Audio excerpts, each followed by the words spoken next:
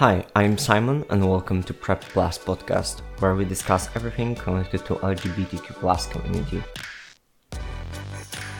I've been a gamer for a really long time now. I know how important is a story in a role-playing game and how crucial it is to get immersed in your character. I am always up to date with news in gaming world and I'm so happy to see certain changes in them. Many people critique games for over-sexualized and boring women characters, and I somewhat agree with that, and now it's way better. But I think it also goes for male characters. Many of them are stereotypical alpha males. And I'm so happy to see this concept go away.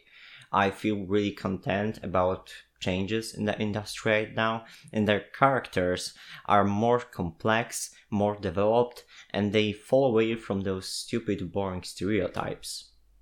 It makes it easier to feel like your character, and it creates better experience because your avatar isn't the same boring hero over and over. I love when there are many layers to the story, and each time you play a video game, you can experience other unique characters.